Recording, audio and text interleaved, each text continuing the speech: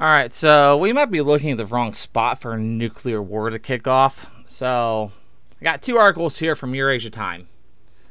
Kind of long. Just go over to EurasiaTimes.com. Scroll down to the, what is it? I think it's the Asian Pacific. Like the second section down. And they're both right there. Well, at least at the time of this recording, they're both right there. But China prepares to use nuclear missiles against India after erasing no first use policy. And then, how should, Delhi react? So this goes through, this first article goes through, mentions May 11th, 13th, 1998, India tested nuclear weapons. That's when it became a nuclear power. You got a few bulletin points here, but India does not actually have a nuclear doctrine. They will keep making weapons. They'll have a minimum amount for deterrence. They will not strike a non-nuclear state. It's funny that it says they will not use nuclear weapons against a non-nuclear state, but further down, if they're attacked there's a major attack against them by biological or chemical weapons, they will use them. Which, like countries like Iraq, I don't know if they still do, but, back in the day, had chemical weapons that they used. They didn't have nuclear weapons.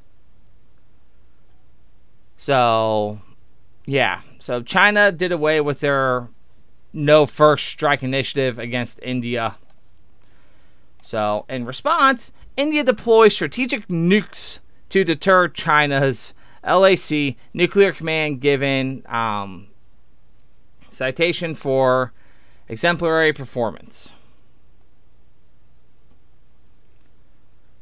So, both these articles are a few hours apart from this morning. So India is moving strategic nukes over to the border with China to deter them from striking them, I guess. So you got the disputed area that they both say it's theirs. That's what they're fighting over. So India's moving strategic nukes up here. China's saying that we'll nuke them if we have to. So between Russia talking we're going to nuke everybody, now you got India and China. Yeah, just make sure you're prepared. Be ready. Again, it is extremely survivable to survive a nuclear blast unless you are directly in the path of where it's going to hit. It's extremely survivable. You're more likely to allow it to fizzle than you are to bang. Remember this. Your War Games 1980 whatever movie, total destruction of the earth, no. Again, War Games been put on that if Russia and the U.S. get into a full-blown nuclear war and all of our nukes fly, only 2 billion people are going to die in the initial attack. We're pushing 8 billion people on this planet. Remember that. So, make sure you're preparing. Stock up on everything you can. Food, water. Make sure you have shelter. Self-defense. Bartering items. Power. Cooking sources. Everything that you might need.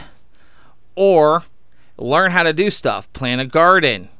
Learn a little bit of blacksmithing so you can make your own, wood-burning stove. Your own tools. Go out and harvest firewood. There's a lot of stuff that you can be doing that doesn't cost a whole lot of money.